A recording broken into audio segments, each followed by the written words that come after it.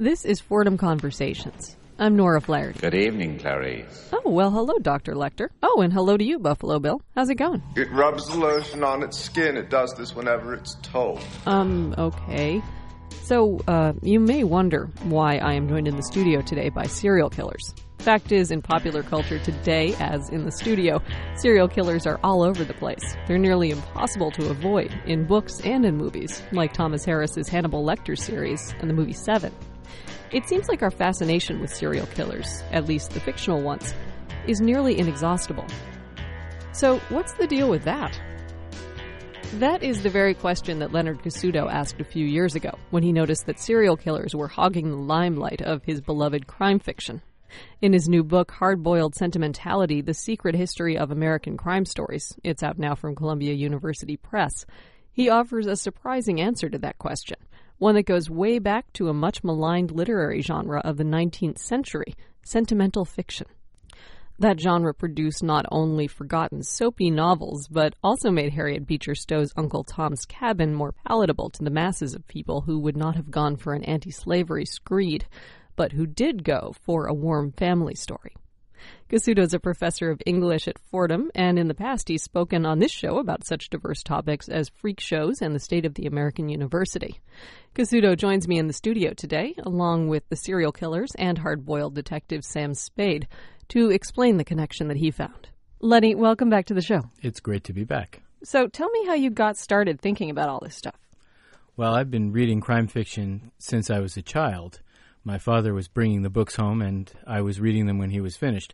But as I got older and became a professional scholar and finally figured out a way to make my job into the reading of crime novels, I found myself interested and intrigued by the proliferation of serial killers in today's crime fiction.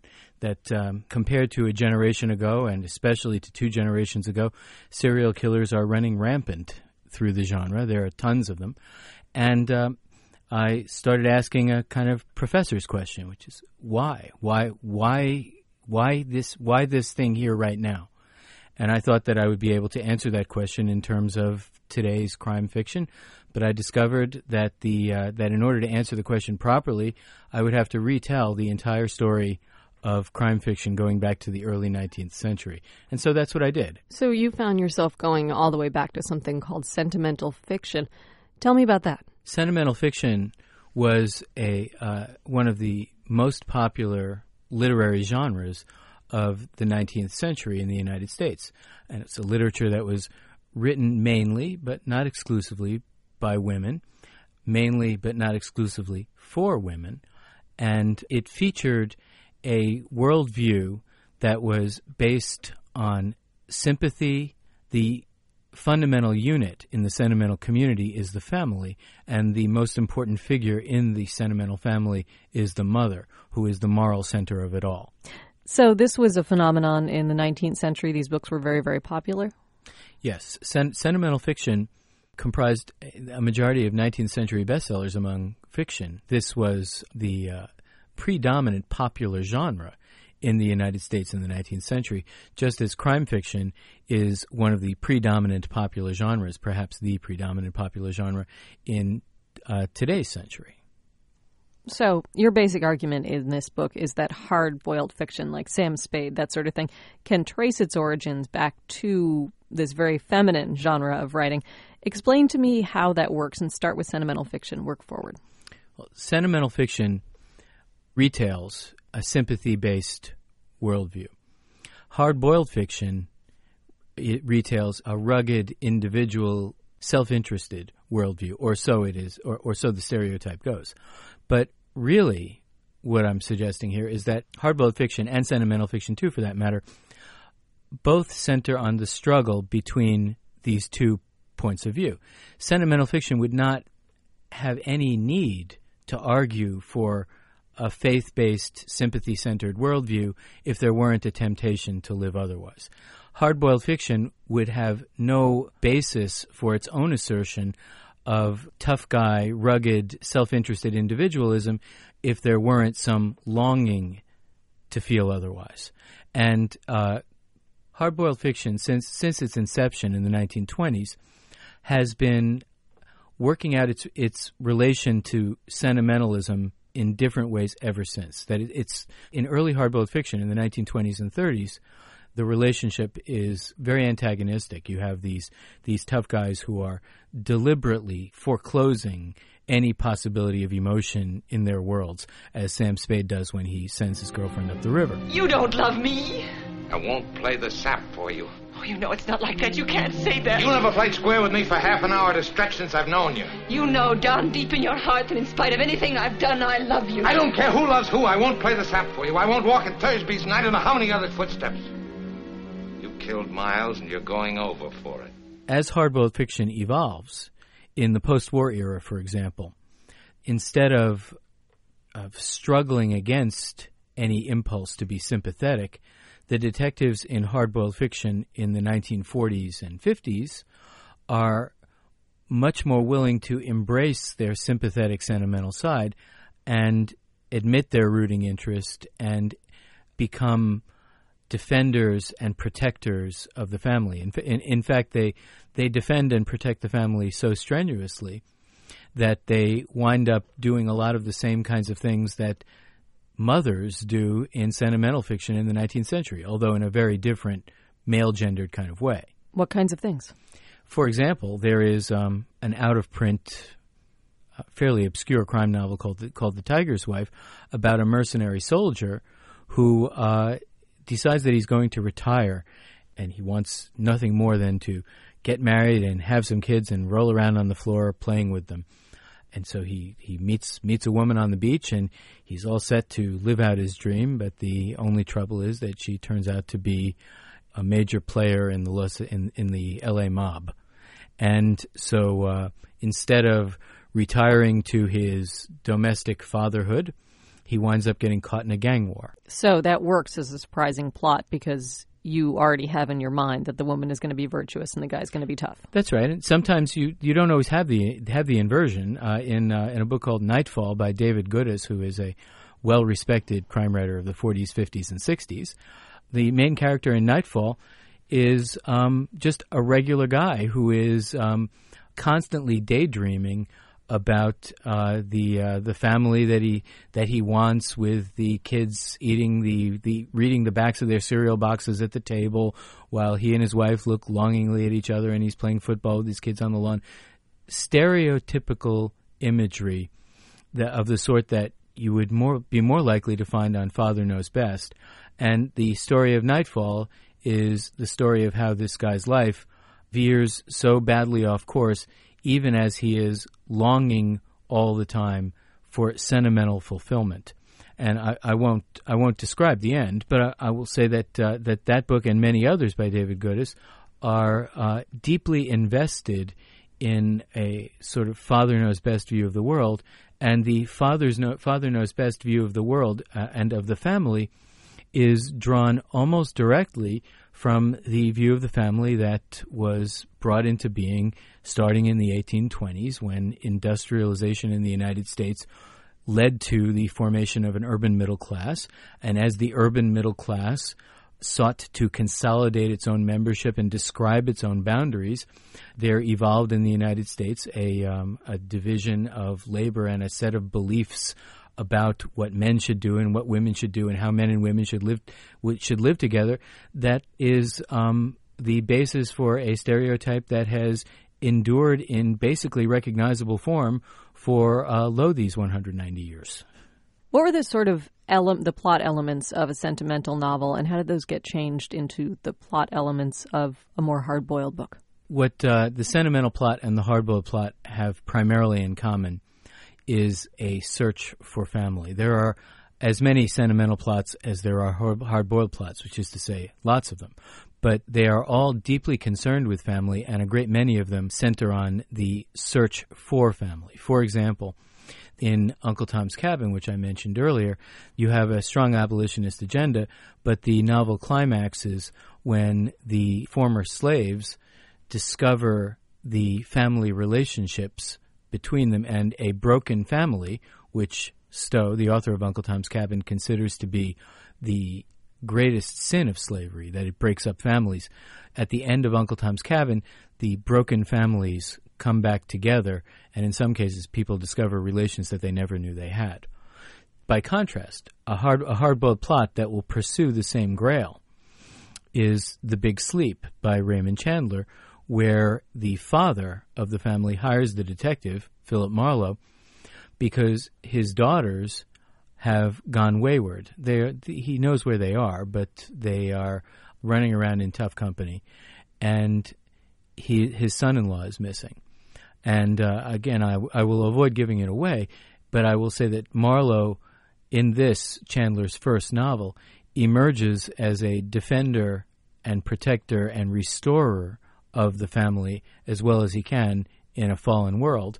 And his efforts involve trying to straighten out family members who have gone crooked and locate family members who have gone missing. A lot of hard-boiled plots begin with broken families, sometimes with missing members. The storyline has the detective piecing together broken families in the same way that the storyline of a sentimental novel will piece together broken families as well. I'm trying to find my sister. I have reason to believe that she's here in San Francisco with a man by the name of Thursby, Floyd Thursby. It seems like this is, I guess you're saying pretty much all about family.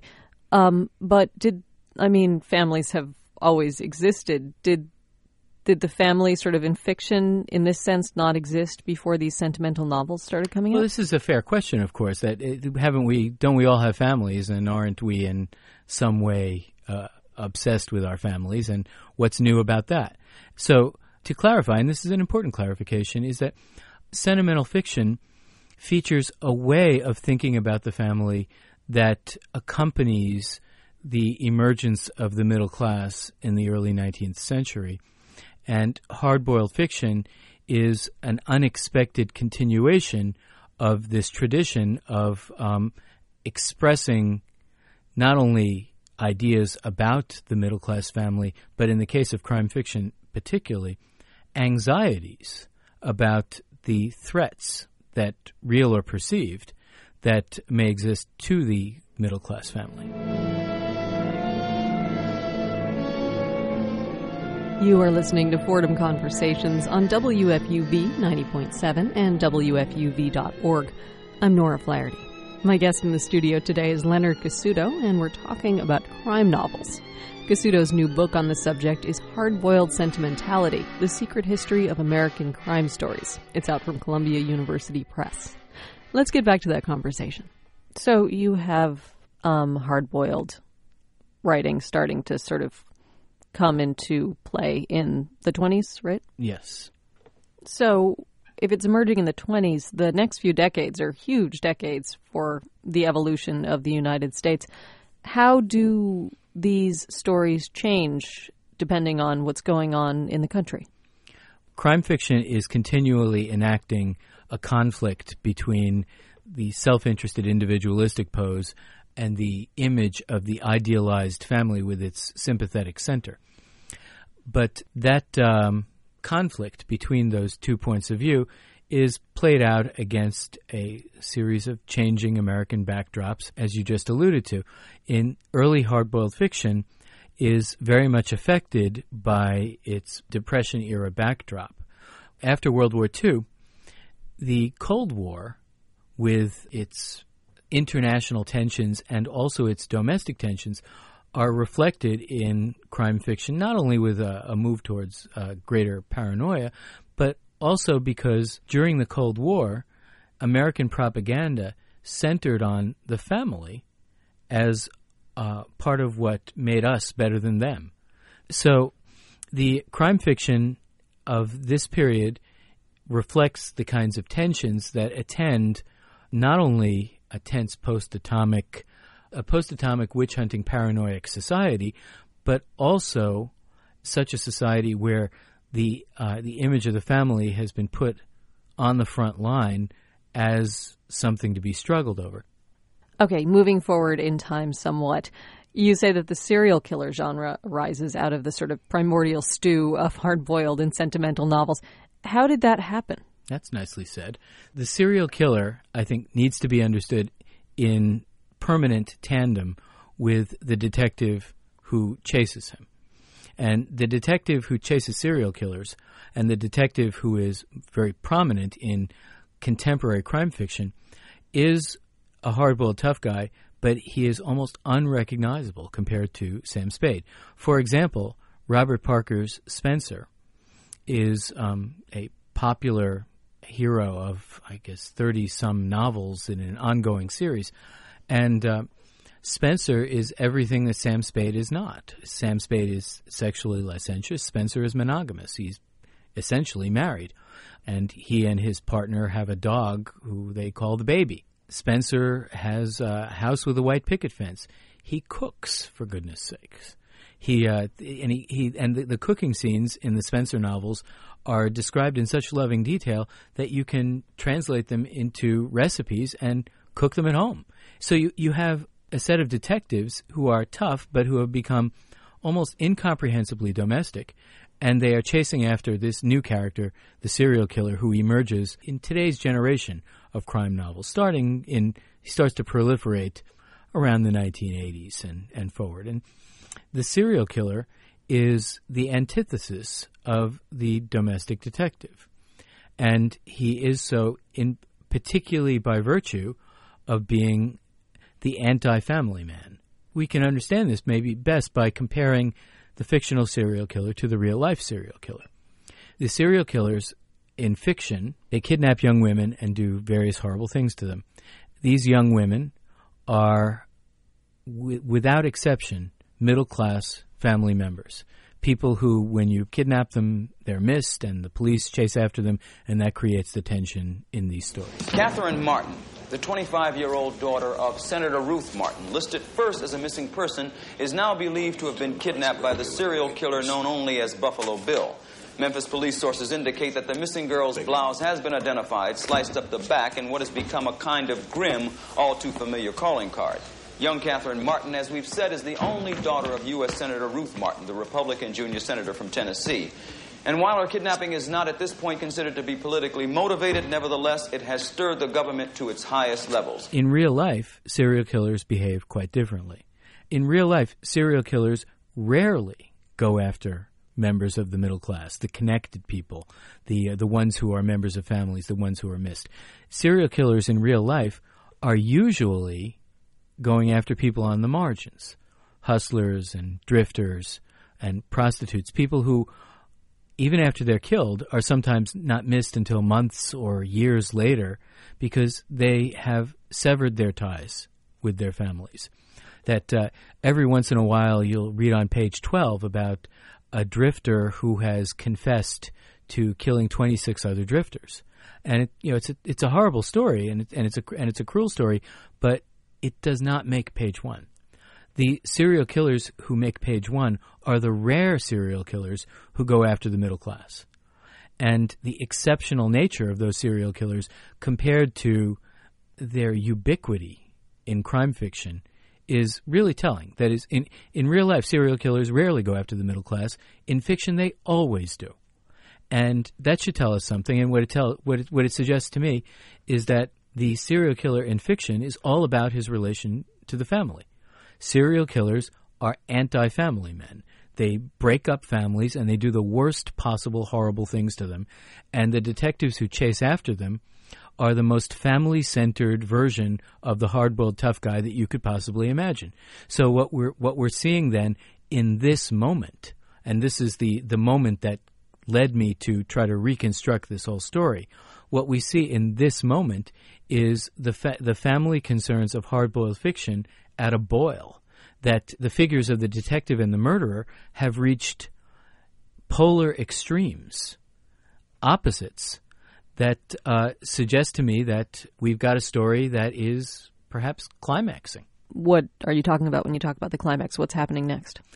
I think that we are in the process of writing what happens next, that the stereotypes that we use to talk about family today in the United States are little changed from the ones that came into being in the early industrial era before the Civil War. That is, we have been relying for untold generations on family stereotypes that have undergone little renovation to meet what are absolutely different times. We're living in a different time today than 1825, and yet we are thinking about family in the same stereotypical way that people did in 1825. And even in 1825, the stereotypes of the wife at home and the husband who goes out into the world and makes money and so that the happy nuclear family can prosper, that was no more the case in 1825 than it is now. Census data has never borne it out. It's always been idealized. It's always been a national dream. And yet, we use it as a way of talking about real-life policy. I think that where crime fiction goes from here, and crime fiction, like all genre fiction, is reflective of the world that is going on around it, as well as its own particular concerns. Where the story goes from here, what happens to the serial killer and the domestic detective, I think has a lot to do with whether we as a country and a community, a society, can figure out some new ways of talking about and thinking about the family as we imagine it, and not only the way we imagine it, but the way it really is in the United States. This is Fordham Conversations on WFUV 90.7 and WFUV.org. I'm Nora Flaherty. Just after the show this morning, it's Cityscape with George Bodarky. Today, the show's all about cooking. A census taker once tried to test me. I ate his liver with some fava beans and a nice Chianti. That's ahead at 7:30. But first, let's hear the rest of my conversation with Leonard Cassuto. It seems interesting that the whole serial killer genre kind of arises at a time when idealizing American families is really a very popular thing to do, the Reagan era. Why is the serial killer seen as such a threat to the American family? Because genre fiction is always reflecting the concerns of the world around it at that moment in time, I started asking myself, what is it about the serial killer that would reflect the concerns of the United States in this generation? And I started thinking about the way that the serial killer is such a pathological figure that he can't be related to as a human being. He's more of a monster. Be very careful with Hannibal Lecter. Dr. Chilton at the asylum will go over all the physical procedures used with him. Do not deviate from them for any reason whatsoever. And you're to tell him nothing personal, Starling. Believe me, you don't want Hannibal Lecter inside your head. Just do your job, but never forget what he is. And what is that? Oh, he's a monster. I find it much more than a coincidence that the emergence of the serial killer parallels the defunding of inpatient mental health, mental institutions in the United States during the Reagan era. Reagan capped a period of progressive defunding of mental institutions, and this led to a lot of mental patients being turned out into the streets. And the streets of our cities, the streets where middle-class people live. Now, the vast majority of these mental patients are harmless, but they don't all look that way. They suffer from various mood disorders, which are variously treatable. In some cases, they're better treated inside institutions, but they are treatable disorders, and they don't represent the threat of a murderer. Serial killers are considered to have personality disorders, which are not easily treated by the tools of modern psychology. But what serial killer novels do is they pull a kind of a switch. They take the fear that people have of mental patients in the streets, and they make a monster out of them. And that monster is a familiar monster because people are much more familiar with mental illness in middle-class space now than before the 1960s. So you are a person in the 80s, and you see these people in the street that you've never seen before, and even if your family is only theoretical, even if you don't really have a family, you sort of think, these people are a threat to my family, and that whole stereotype emerges. Yes, you think that these exactly. You think that these people are a threat to me, they're a threat to people I love, because they're kind of scary and I don't understand them, and they don't look right. And that's how monsters are made. That you take something that is familiar and then you defamiliarize it and you turn it into something that is menacing. And the serial killer, the figure of the serial killer, is an extreme version, I think, of the fear that people have of mental patients. One of the things that you talked about in your book that I thought was really interesting is that sort of serial killers are now the currency that we use to talk about fear and invaders, and that we talk about terrorists as serial killers, and we talk about Saddam Hussein as a serial killer. What do you think is going on there? Well, I was intrigued by this because I thought a few years ago, and in fact I wrote in an article a few years ago, that after 9/11, that I thought that the serial killer would be overtaken by the resurgence of the espionage novel, because espionage was much more akin to the kind of threat that I thought the United States was facing post 9/11. And this wasn't my idea. It was one that I noticed in my reading, but I found it persuasive. And I was shocked to discover that instead of the terrorist replacing the serial killer as the monster of the month, instead the terrorist became, in the American mind anyway, just another kind of serial killer, which is a bit of a corruption or a loosening of the term serial killer. But nevertheless, it shows the power of the serial killer as a monster, that he's now co-opting the idea of terrorist instead of being muscled off the stage by the terrorist at a time when people are understandably afraid of terrorism more than they're afraid of mental patients in middle-class living space, which is a development which by now I think people are quite used to. So if we are talking about sort of awesomely powerful monster-type people, I have to ask you, do you have an opinion about where movies like Saw and Hostel fit into this whole paradigm?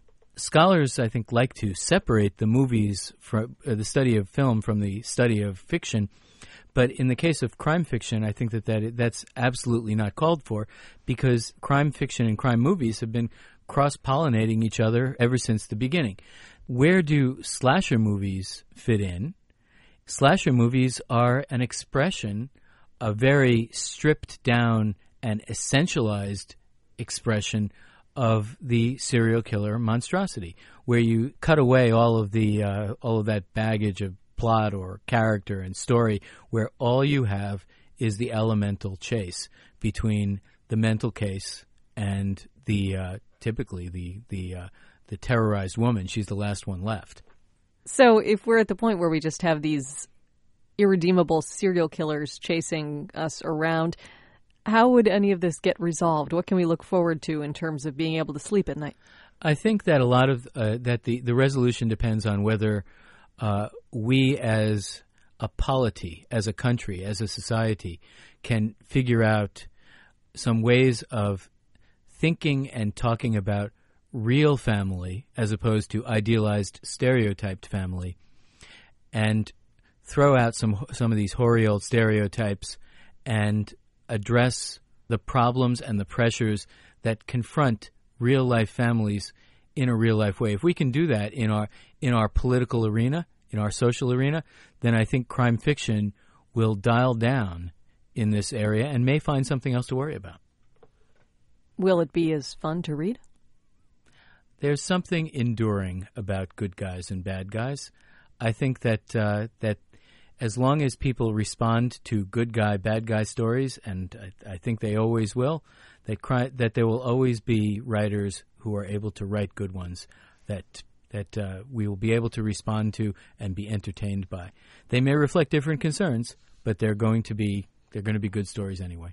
Well, Lenny Cassuta is a professor of English at Fordham, and his book is called Hard-Boiled Sentimentality, The Secret History of American Crime Stories, just out from Columbia University Press. Lenny, thanks so much. I'm glad to have been here. From WFUV 90.7 and WFUV.org, this has been Fordham Conversations. If you have any comments or questions about today's show, you can email us at fordhamconversations@wfuv.org. We would, of course, love to hear from you. I'm Nora Flaherty. Cityscape is next. Thank you for listening and have a fabulous weekend.